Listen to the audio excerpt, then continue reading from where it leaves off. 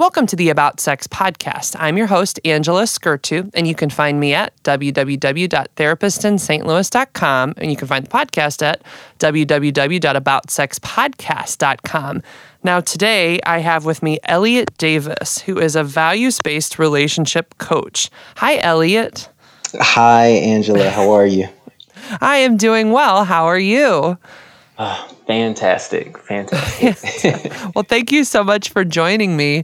I want to talk about a lot of things, but since we're in kind of the pandemic and you're in Korea, I think a lot of people would be very interested in how Korea is handling the pandemic. So what's going on out there? Yeah, so I think it's completely different, or at least very different from the U.S. right now. So my family is based in the U.S. I'm from the U.S. And so I'm checking up on family a lot, right? Like, are there a lot of cases in your state, city, county? I have family in North Carolina and in Georgia. And, it's very interesting to witness and observe the difference in responses between people when told to wear masks or when told to socially distance or kind of come together to beat this thing. So that's probably been the most interesting thing in terms of differences to observe. But in Korea, we're doing pretty well. We have most of our freedoms. We have to wear masks for public transportation or in taxis or common areas, things like that. But no restaurants are shut down. No, some of the schools did for a while, but those are opening back up now. And, are the kids wearing the masks all day in school? Because I know that I was curious about that. Yes. So you're supposed to wear masks all day in school and at work. And I think we're a little bit lax with it at work, but depending on like the context and how close you're sitting to people, some of us are a little more strict. Well, and you were saying earlier before we started taping that you get these alerts all day. So what are these alerts that you're getting on your phone? So interesting. Probably the most nonsensical one I got was during my wedding. So I got married during COVID and we live streamed it on Instagram. And I got an emergency alert on my phone that was basically saying, "It's crazy out here, wear a mask." Or just make sure you wear a mask. And it cut out the video and audio stream for 5 minutes in the middle of our vows. So I didn't realize it until the very end. People were panicking, thinking we shut off and things like that. So sometimes you just get reminders like that, wear your mask. Other times, based on your location, because it's geofenced, it's saying there was a confirmed case near you. If you have been to any of these places at any of these times, please go get tested. And they're very specific. So they will say, "Hi, you are in the Gangnam area. Someone was just confirmed and their daily schedule was as follows. At 2 p.m., they were at Starbucks for 30 minutes. And then they went to a Baskin Robbins. And then they went to the doctor." So they will be very detailed in contact tracing. And if you have been exposed to any of these areas, they want you to come in and get tested. And testing is easy. It's widely available and people can get it done fairly quickly. All right, now before we get into this next conversation, I just want to stop to give us a word from our new sponsors. So I am now working with a really cool company called Let's Get Checked. You can find them at trilgc.com/staykinky. What's really cool about this company actually is that they're doing testosterone testing for men and hormone checks for men and women. A lot of people are struggling with hormonal imbalances and reduced testosterone levels, which really can impact your sex life. And so more and more men and women are trying to test their hormone levels to see how they're doing. 1 in 4 men over 30 are actually low in testosterone. Symptoms you might want to look at include fatigue, erectile dysfunction, low sex drive, anxiety, brain fog, even having a hard time making decisions, which is basically most of my client population. Just teasing. But I mean, enough of you who come see me are actually really struggling with testosterone levels and your sex drive. So what's cool about this group scoop is you can pick from either a male hormone test kit, a female hormone test kit, or an STD test kit. And what's really cool is they send it right to you in your home. You do what you need to do to take the test. And depending on what test you use, you'll either have to do a blood sample or a blood sample and a urine sample. And then you send it back and everything's completely confidential. And basically, they deliver to your home, they collect your sample, they review your results for you. So depending on what happens with your test, they may provide a prescription in some cases. Usually it would only be for something like if they're treating STDs. If you do end up having something longer term like hormone therapy, then you'll likely be referred to a longer term provider. But at least you'll know where you stand. So it's really cool. Your results are available and they'll be reviewed by a physician. And then a nurse will contact you for a consultation over the phone. The Let's Get Checked laboratories are CLIA approved and everything is completely anonymous. So again, that website is trylgc.com/staykinky and use the coupon code STAYKINKY to get 20% off. Wow, that makes sense for why you guys can actually do some more public things. Because like here, we don't hear any of that. We just kind of hear, like we're in Missouri, so we just found out we're in a red state now, which means like, you know, we're bad. We're bad now. And it stinks too because it changes everything. You know, like even traveling state to state in some cases, you know, I've been telling my friends, like if you are traveling, bring your negative test with you just in case. Right. But to be honest, I don't think it's not between states so much as as if people are trying to leave this country or if they're trying to go to the outer areas like Alaska, Hawaii, or Puerto Rico. They are, because they're smaller areas, they're really being tight on their restrictions and letting people in. So I don't think that's a bad call, actually. I know that there aren't a lot of people coming in and out of Korea except for Koreans coming back from overseas. And so a lot of the cases do end up being imported cases, but the majority of them being native Koreans just coming back. But if I were to leave, if I were to go visit my parents, I believe, or actually I'm not sure, there may be a quarantine or some process in the States, depending on which state you enter. And then when I get back to Korea, I need to have a signed doctor's note with a negative test result, and I will still need to quarantine for 14 days. Yeah, that's what I was seeing a lot in our outer areas where they can control whether people can come in or not, their borders, which I agree with you. I think it's probably a smart idea because you're just trying to protect your people from getting hurt. Well, yeah, I think the scary part is right now, there's no way to predict when things are going to open back up and when travel will be free and things will get back to this state of normality. I put that in air quotes. But it's better to do that for the podcast. Let people know you're actually air quoting because they're not going to see it. Right, exactly. And so I think that's one of the hardest things about it. That's what makes it hard to wear your mask. That's what makes it hard to social distance because there's a lot of fatigue that sets in. There was panic at first, and this is serious. And then it kind of wanes a bit. It becomes old news or older news. And wearing a mask gets tiring. Paying attention to what you touch and constantly washing your hands. It gets tiring, making sure you have hand sanitizer.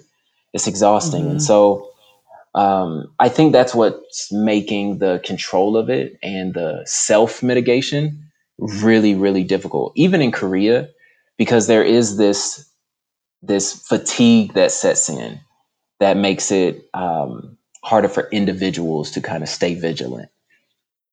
Yeah, I've definitely seen that here too, where people kind of go in waves where they get a little bit like they're like, okay, we're going to be okay. This is our new normal. We figured this out. But then you kind of hit like a stumbling block or you just get tired and then people just don't care as much. But then it comes too close to home because we're still struggling with it a lot more here in the United States. And so then somebody close by you gets it or you hear of a story and you're like, oh, shoot, I need to get vigilant again. And so I see people kind of just oscillating between the two. Now, we could talk about COVID forever, but I'm really interested in also learning about your relationship coaching. So why don't you tell me a little bit about well, what you do, what makes you interesting. Yes. Well, thank you for that opportunity. So I am a relationship coach primarily for women that have just kind of been burned in love, burned in dating, and they haven't had the greatest experiences. And so they have loved before, they have lost before, and they're wanting to get it right the next time. And I find that the best time for this, and sometimes I just go ahead and call myself a pre-relationship coach, again, air quotes around the pre, because it's best to start preparing yourself for this marathon that is a relationship before you get on the starting line. And a lot of people will ask for advice from friends, family, or seek out coaching or tips after they've met someone, after they've already fallen, after boundaries have been set or broken, after patterns have emerged. And by that time, it's hard to overturn those patterns. And so, in my opinion, and in my work, I've seen great results in solving a lot of those problems and setting patterns before the relationship ever begins, before the love interest kind of comes into the picture.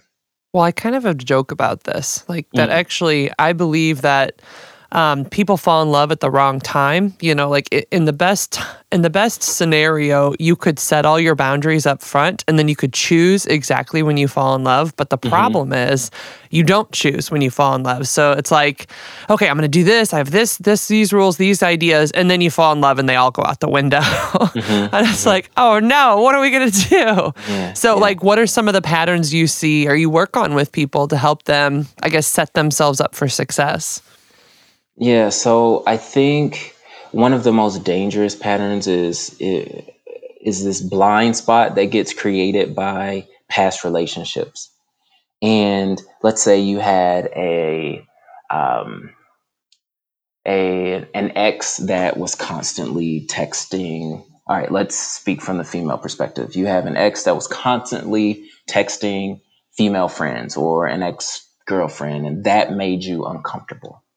Right. So in your new relationship, you are super vigilant about this.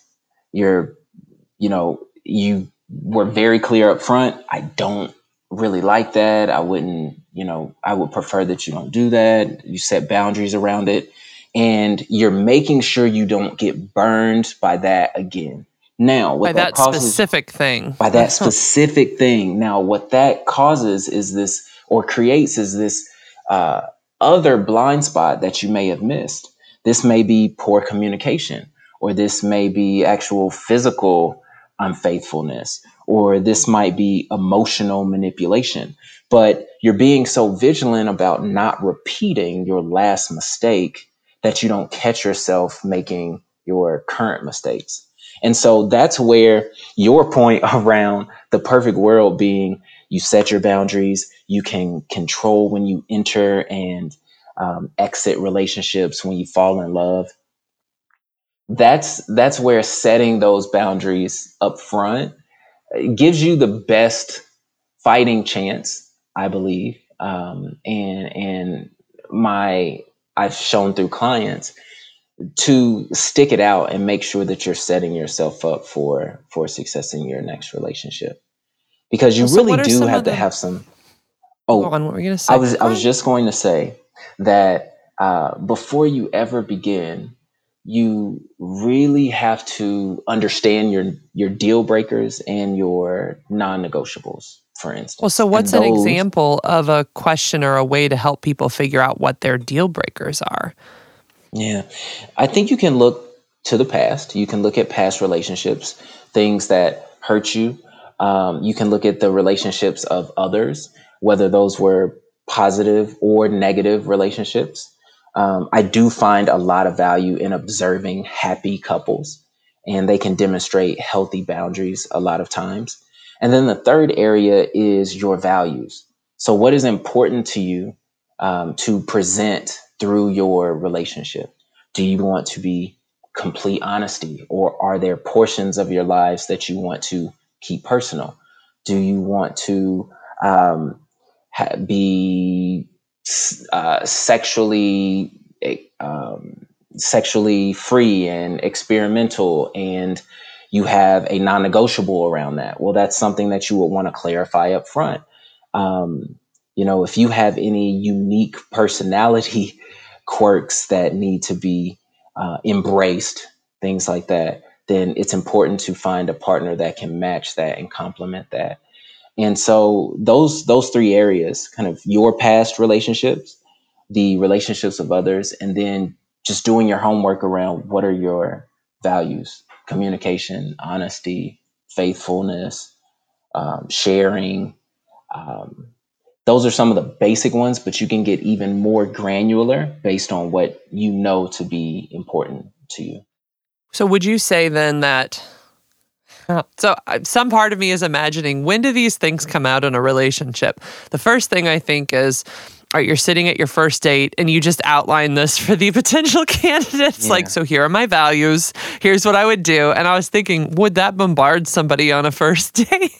So how do you encourage your clients to like bring this stuff up with new people, without bombarding them essentially with the whole like 3-page essay? Right. Now you're going to lose some people here, because you are exactly right. You can't outline everything on the first date or even the 5th date. You're not there yet. Depending on the flow of conversations, your chemistry, you might not be at that point. But the more time you spend in your values, in your boundaries, deal breakers, non-negotiables, the more convinced you will be of their value. So whether it's the 3rd date or the 33rd date or the 3rd month, or the 3rd month of the relationship, if something goes against those values, then you have already convinced yourself and told yourself that these are important. This is something that I can't do without, and that you are more likely to communicate towards that with your partner, or make a decision for self-preservation. I mean, I think a lot of people neglect their own hearts in relationships because they see the writing on the wall, but it hurts less while you're in it together than breaking up or having a difficult conversation, potentially getting into an argument. It's very tough on people. But if you can be convinced that that's the right thing to do, if you hear it, if you have validated it and affirmed it in your mind and heart, then I think it's a lot easier for my clients when they do meet someone to be strong in those areas. So can I ask you, how does one practice living in their values, whether they're single or in a relationship? That's something you said earlier, like you need to be confident in practicing your values. So like, what are ways that you help people, one, identify those, but then two, practice living in their values? Yeah, I think it's being intentional about what you want and how you want to get there. So let's use the value of open communication. You grew up in a household where your parents kept secrets and your father left when you were 10 because he was leading a double life or something like that. So now your typical childhood story. Your typical childhood story that you read about in the fairy tales, right? I know, right? Okay, come on now. But extreme examples that will stick with people. I 100% do. I'm a therapist. I have like so many of those. But go on. It was just funny. It's like, just consider this typical story. Just, you know. Everybody does this. Just imagine this. I'm sure you know someone like this. I do. And so you have this situation, and it's about going into a relationship. And no, you don't have to lay your 3-page essay on the table on the first date. But when challenging things arise, when you're questioned about your ex, or when you ask a question about their romantic life or what they want in their future love life, or do they want what type of future they see with you, you are forthcoming. You are completely honest. And so you're demonstrating this value you have, and it's not a surprise when you ask for it in return. I think that's one of the instances where a lot of conflict is created, when you are requiring something that you haven't taken the opportunity to demonstrate. And it causes this disconnect and this comparison between people, especially early on in a relationship as they're trying to find their roles. You both have to kind of stand beside each other and walk in the same direction, metaphorically, in this open communication, in this transparency, given that example. That might be about your past, about your love life, about your future goals, or anything deep or shallow in between. But if that's your value, you have to lean into that. Well, it sounds like you're talking about modeling, right? So you can't expect a partner to do things that you aren't also doing, right? Like if you want somebody to be open with you, you have to work on showing that openness yourself. If you want somebody to be vulnerable, you have to put yourself out there and be vulnerable. If you want somebody to initiate sex, for example, then you have to work on initiating sex too. It can't just be all one person's job, you know? And so that's what I think I'm hearing you say, is that, like, no, you have to be the person in some ways that you want to attract, not 100%, but like be acting in the ways, like whether it's respectful communication or conflict resolution, you know, like you have to be willing to do it too. Yeah, you have to demonstrate that. And what I found is a lot of people want that. So going back to our extremely common, typical storybook example, they want that open communication, but look at their childhood, or maybe look at their past relationships. They never learned how to do it. Mm-hmm. They didn't learn that that was the right way. So they want it, but they don't trust it. So then it's, all right, how do we incentivize ourselves to find value in being more open? How can we model that behavior for our partners? Because it is not uncommon for people to want the things that they can't demonstrate, or the traits, want in a partner the traits and characteristics that they don't have. That's the whole "you complete me" argument. Sometimes I've heard that, and so it's really just being real about, all right, here are my values. How am I going to demonstrate this? How am I going to infuse this into my next relationship so that it has the best chance of lasting? Well, and to add to that, you know, even being single, I've definitely seen people who almost like put their lives on hold until they find that person. And so on their dating profile, they'll have things like, I want somebody to travel with, I want to go out to these places, but then they themselves aren't actively doing those things. They're waiting to find this partner to do it with. And it's like, no, what makes you an attractive person is the fact that you live your life actively. So if you want to travel, then you should be traveling. Yes. Oh my gosh. I just learned that before this pandemic, my only hobby was socializing, and I didn't realize it. And it was really bad for the pandemic. So now I've taken up gardening. But before it was just, I'm going to see this friend, I'm going to hang out with this friend. I'm just very extroverted. So the pandemic just totally fucked me over. Yeah. Oh, I understand that. My wife and I were talking, and we realized that our hobby was Netflix, especially during the pandemic. And we were talking to each other like, this cannot stand. So we were actually making bucket lists and things like that. Like, how can we want to do all these things, and we do a lot of things, but they are one-offs, right? So how can we get a productive hobby that we can grow in, get better at, and do together? Because as soon as what we found is there were a lot of things we liked individually, but weren't necessarily complementary. I really love skiing. She really loves surfing. You can't really do those in the same place. And so we're trying to figure out, and so then it takes a trip to do either one, right? And so when you're lacking time, you can't take those two trips, you end up taking 0. And so we're trying to figure out what our shared hobby to get great at will be. Well, I know what you guys can do. So, like for the surfer, you just get a jet ski and you be jet skiing around while she surfs. So there's that one. But then for skiing, since you're a snow skier, then she can make snowmen or just drink cocoa and hang out in the lodge but it depends on if she's an extrovert. If she's an introvert, she's gonna hate it. She'll have to talk to people. I think she could manage that, because her problem with skiing is that it's too cold. So if we're in the lodge, hot cocoa, some chili, she'll be okay.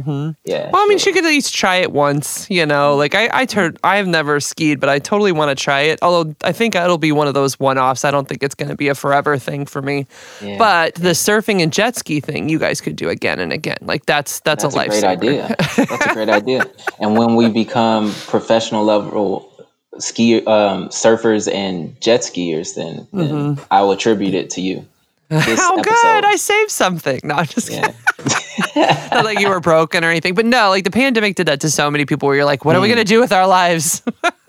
Right. Well, so back to these people that we're helping. Yes. So you kind of help them figure out their lives and try to understand, all right, who do I need to be? How do I need to grow as a person so that I can really attract the kind of person I want to be with? And so like, what are examples of things you've helped people figure out? I know that's really broad, but it'll help. Yeah, no worries. And so a lot of it, surprisingly, they're coming to me because of trauma in a past relationship. And maybe that's too dramatic of a word. A past relationship that did not go as planned. It doesn't have to be anything too serious, but they're trying to avoid what just happened. And so one woman I was working with was dating a guy for 7 years. And all the while, she kind of knew that he didn't want to marry her. But she was hoping to change his mind by being loyal, being present, loving him.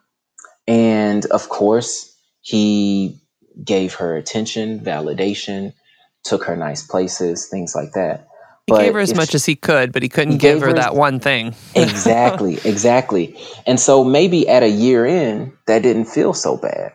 But at 7, to break up after that was heartbreaking.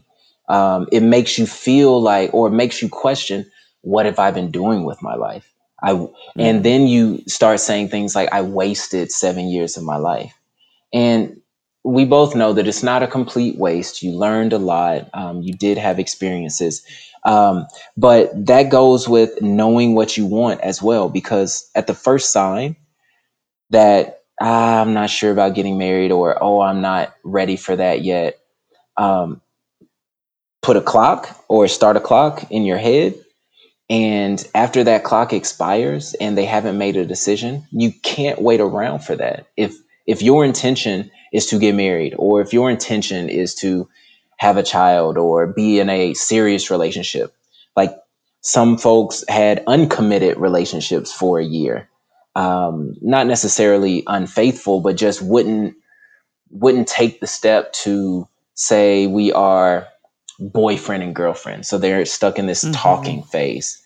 And the woman was totally okay with it because, she had a companion. She had someone to spend time with. She had someone to dote on and show affection to. Also very important for a lot of my clients. And so with those things, she was content. But if she was being honest with herself, she wanted something that she was more certain and secure of the future. And she didn't get that. And so they'll come to me for that. It's about taking learnings from that. How did that make you feel? Have you changed your mind on any of those desires? Do you still want to get married? Do you still want to be in a committed relationship? Okay, let's set this as a boundary. What are some approaches you can use to make sure you honor those boundaries? And so that's really the first step, because women are super duper smart and they always know what they should be doing. They just don't always do it, is what I think we feel, just as a woman, I think often we feel like, you got to compromise in a relationship. And so I think a lot of times women are compromising on more than they should at times, not just So like, yeah, there's compromise. Like you like staying up late and I like to go to bed early. Okay, let's sometimes go to bed early and sometimes I'll just go to bed early while you stay up late. But like, I feel like that's more of a day-to-day thing. I think women compromise on their basic desires and values at times too. Like, cause we're taught, I mean, I'm one of those ladies. So like you're kind of taught to accommodate, to be a caretaker, to be very accepting sometimes, maybe too accepting, maybe too forgiving at times because we're supposed to be the nice girl, you know? And go on. What were you going to say? Well, a lot of women are just very good at resolution and finding solutions, whether that be a compromise or sacrifice. Smoothing things over is a huge skill. Finding balance and kind of, I guess, steadying the ship a bit is a huge talent, right? But in that, you lose some of yourself and what you want for. And when you open your eyes, when you wake up from that, you realize that you spent time, whether that was a few dates, a few months, a few years, giving up what you wanted. And the guy usually knows it. The guy usually feels it. He doesn't think he has convinced you forever. He thinks he has gotten you off of that soapbox for a time. And so there's always this awareness in a guy and that it will come up eventually. And then some misplaced anger when it comes up, right? We're like, we settled this. We've compromised. We said we weren't going to have kids. You said that you were cool with just hanging out. You said you were cool with this. And so there's this anger and non-acceptance. And in the face of that, again, a lot of females take the role of the resolver, and they find themselves in appeasement mode and trying to diffuse the conflict. So you were able to bring up that you were discontent about, just hanging out and not being in a committed relationship. But then when the anger comes, you find yourself now addressing the anger. It's become about the anger, not becoming about the status of the relationship. Yeah, because people push themselves too far past their boundaries. That's something I've definitely noticed. So like when you're talking about a boundary of, what I really want is to be married. I want to eventually, and that doesn't mean you don't get married right away. Nobody gets married right away, right? But right. If you compromise yourself too long, I actually am anti-sacrifice in relationships, so go with me on this. Okay. But I've noticed that when people spend too much time sacrificing, that's when resentments occur. And if a sacrifice occurs where they haven't been given some deep acknowledgement for taking that step, then it becomes a very severe resentment, and that's where that anger kind of comes up, where people are like, well, I said I settled on not having kids for this time, but really I did want to have kids. Well, that's a big sacrifice to make. And I just personally don't know if it is healthy to make sacrifices in relationships. I do understand compromises and I do understand trying to come up with middle grounds, but sacrifices really are you going against your own value system often, or going against what matters very much to you. And so what I've said a lot is either you should avoid sacrifices or you should do them in small doses. And when people do them, they need deep understanding and respect for the fact that somebody did that. What are your thoughts on that? Do not sacrifice in silence. Do not sacrifice in silence, because that's smart. Then it just becomes the norm. And if you continue to sacrifice, you start keeping count. The other person isn't, because it's just because it was silent. They don't know you're sacrificing. Exactly. And so so much conflict arises just because of just poor communication and lack of transparency. So then you get this conflict or blow up where they say, oh, I gave up this for you. One client moved. So picked up, relocated towards her boyfriend. Picked up, boop, moved. And that was a huge sacrifice for her. Had to quit her job. She loses her whole social system and structure, everything, all of her resources, Yes, absolutely. But what does the boyfriend see? My girlfriend is in love with me. She still FaceTimes with her girlfriends. Mm-hmm. She had a few interviews last week. Everything seems to be okay. She doesn't complain about it at all. We we Mm-hmm. we don't usually read between the lines until we have to. It's a pretty clear scenario where this could be challenging for the girlfriend, for the woman in this Absolutely. scenario. And without this conscious acknowledgement of the sacrifice, Mm-hmm. then you have a situation where it's just, oh, that was her choice. That was her choice. I didn't make her do that, or that wasn't too hard for her to do.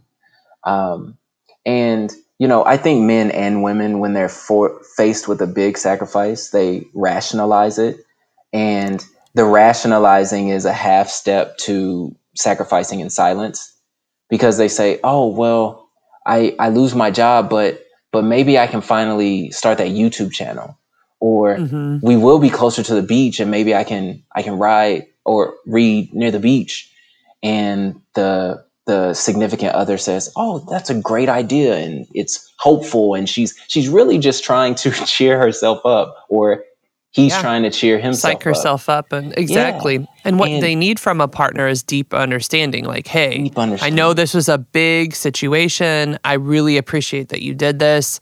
I'm sorry. Like, even being able to say, like, I'm sorry that you did lose those people because I know it means something to you.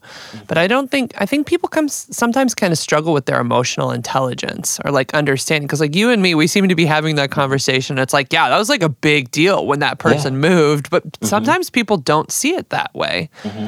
I'm Yeah. curious why you think that happens. I think because you try to convince yourself that it's a good move, that it's a good move for both parties, that it's a better city or a lower cost of living, or any myriad of reasons, and then Mm-hmm. you stop talking about it. You don't want to nag. You don't want to be annoying. You don't want to appear like you regret or resent them, especially not at first. And so time passes, and then it's too late to say anything.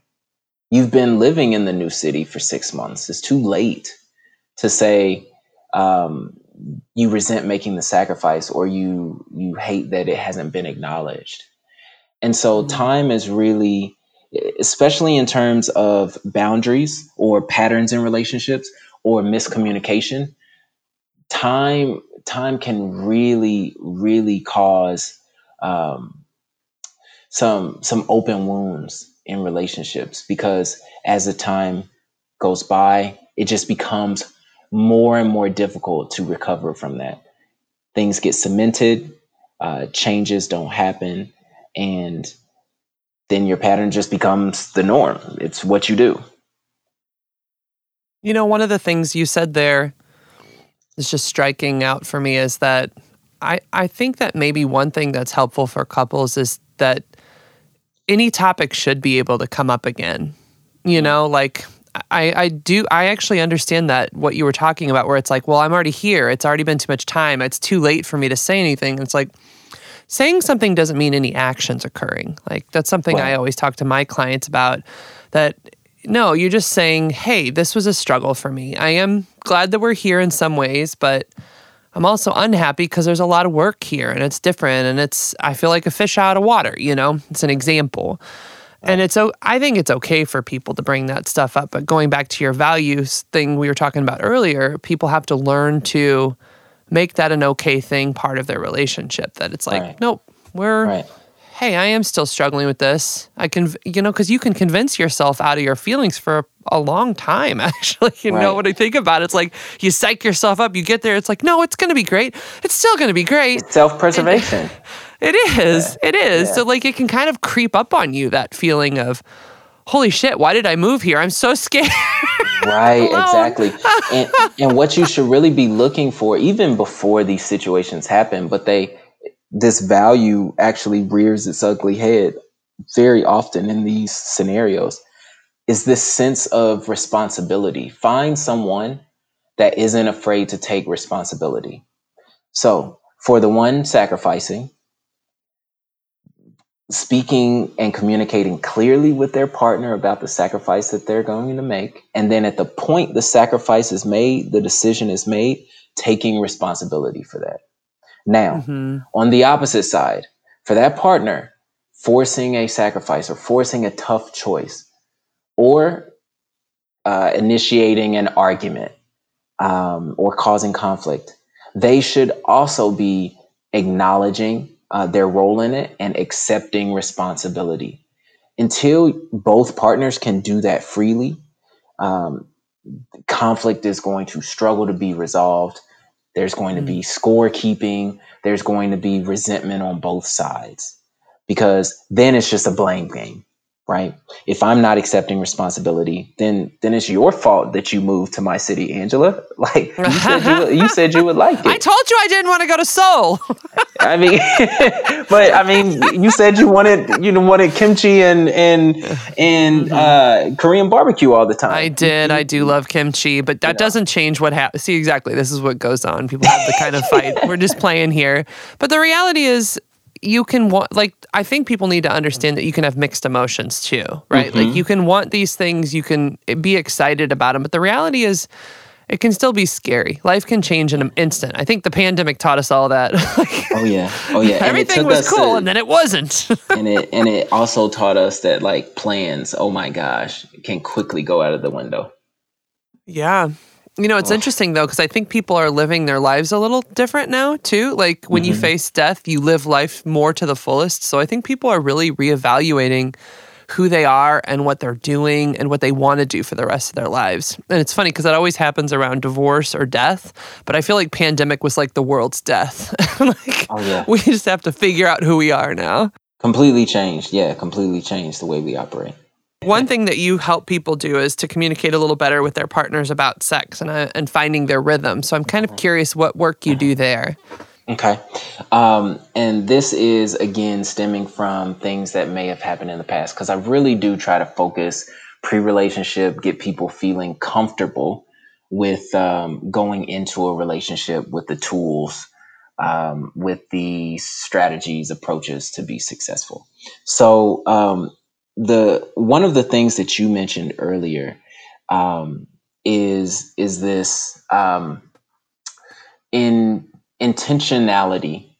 And so you're going into a new relationship. You want to communicate around sex and things like that. It's really key to share your intentions with your partner in terms of, do you want to wait? What are you waiting for? How do you express yourself sexually? What's your libido like? And getting that information from your partner as well.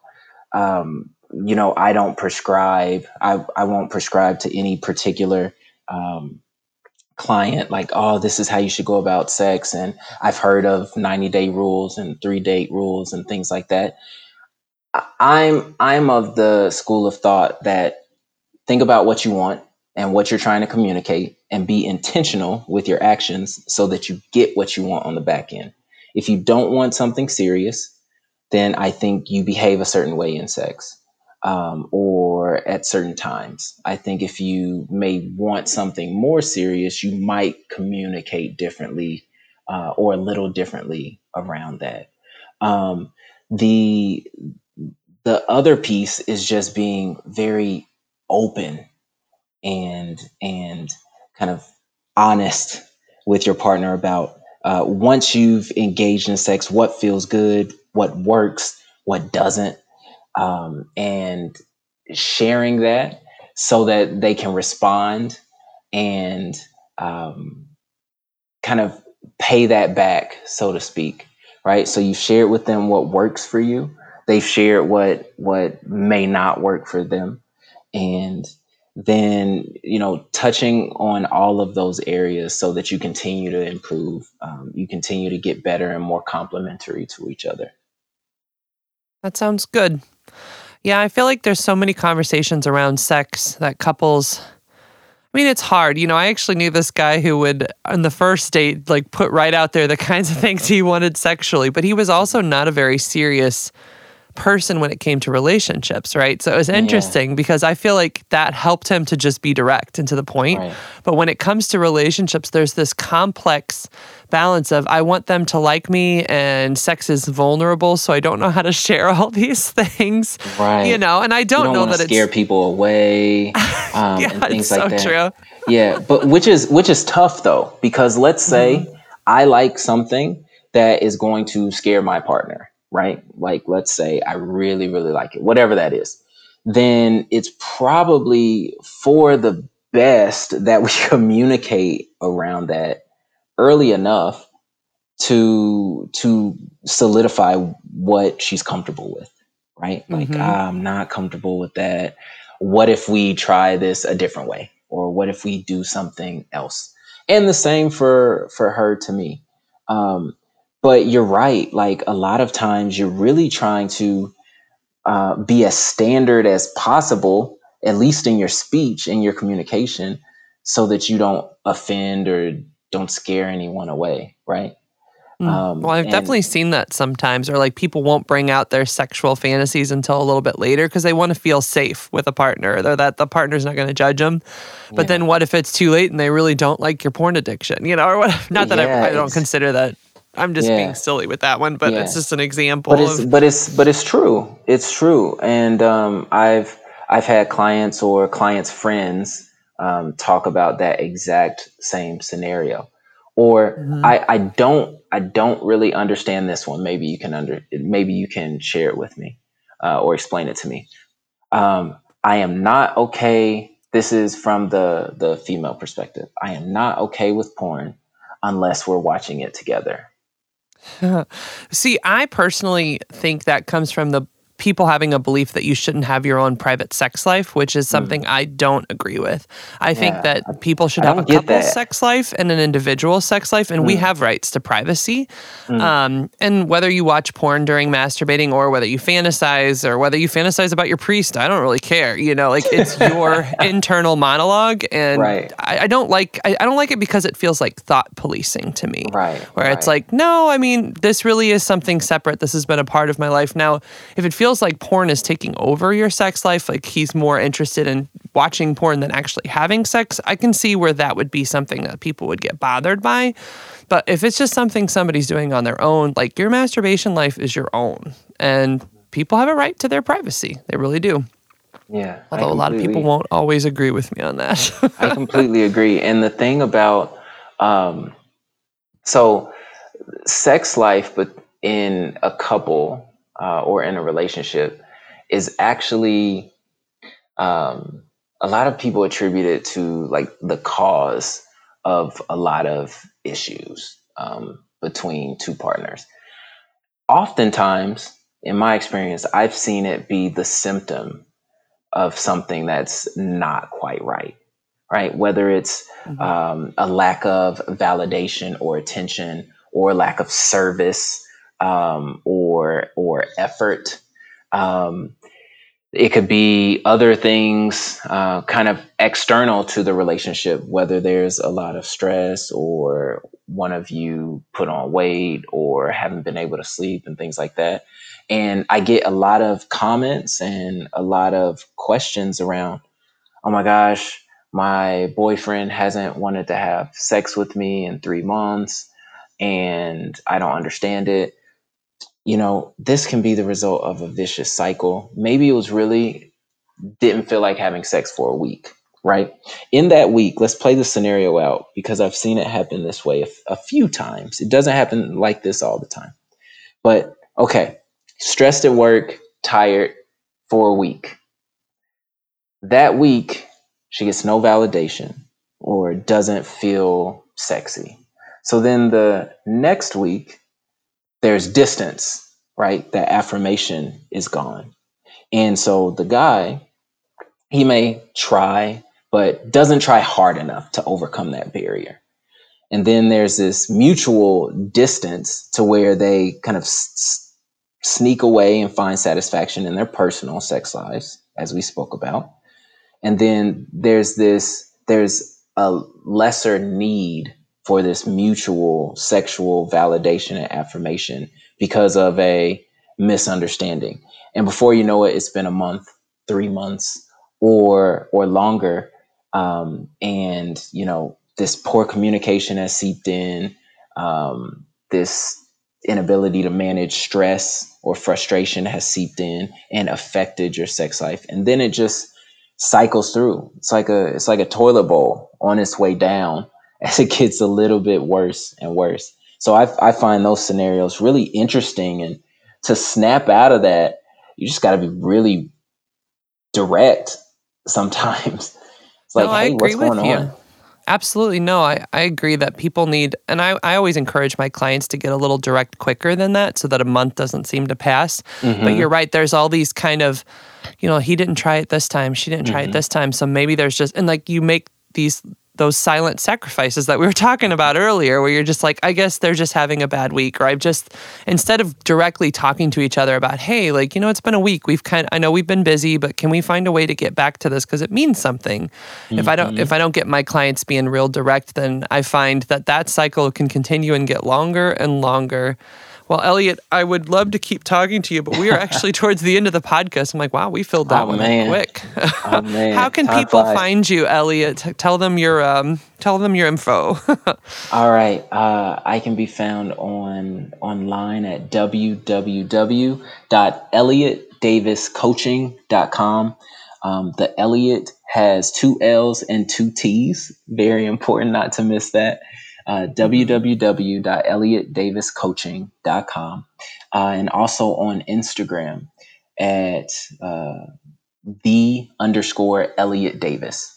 And so on Instagram, please DM me, follow my content, where I'm adding and sharing a lot of really helpful, insightful information around relationships. And on my website, I have something that I would love to share with you, these 5 powerful steps to building your best relationship. And I want you to read through those. If you have any questions, if you're interested in learning more about those and expanding in your knowledge around those, then have a call with me. There's an opportunity to schedule a call on my website, and I would love to talk you through some of that material and how we could potentially work together to help you find this fantastic relationship that you've been waiting for. Well, thank you, Elliot, so much. And of course, this is Angela Scurti. You can find me at www.therapistinstlouis.com and also aboutsexpodcast.com. Thank you very much for everyone who's joined us, and stay kinky, St. Louis.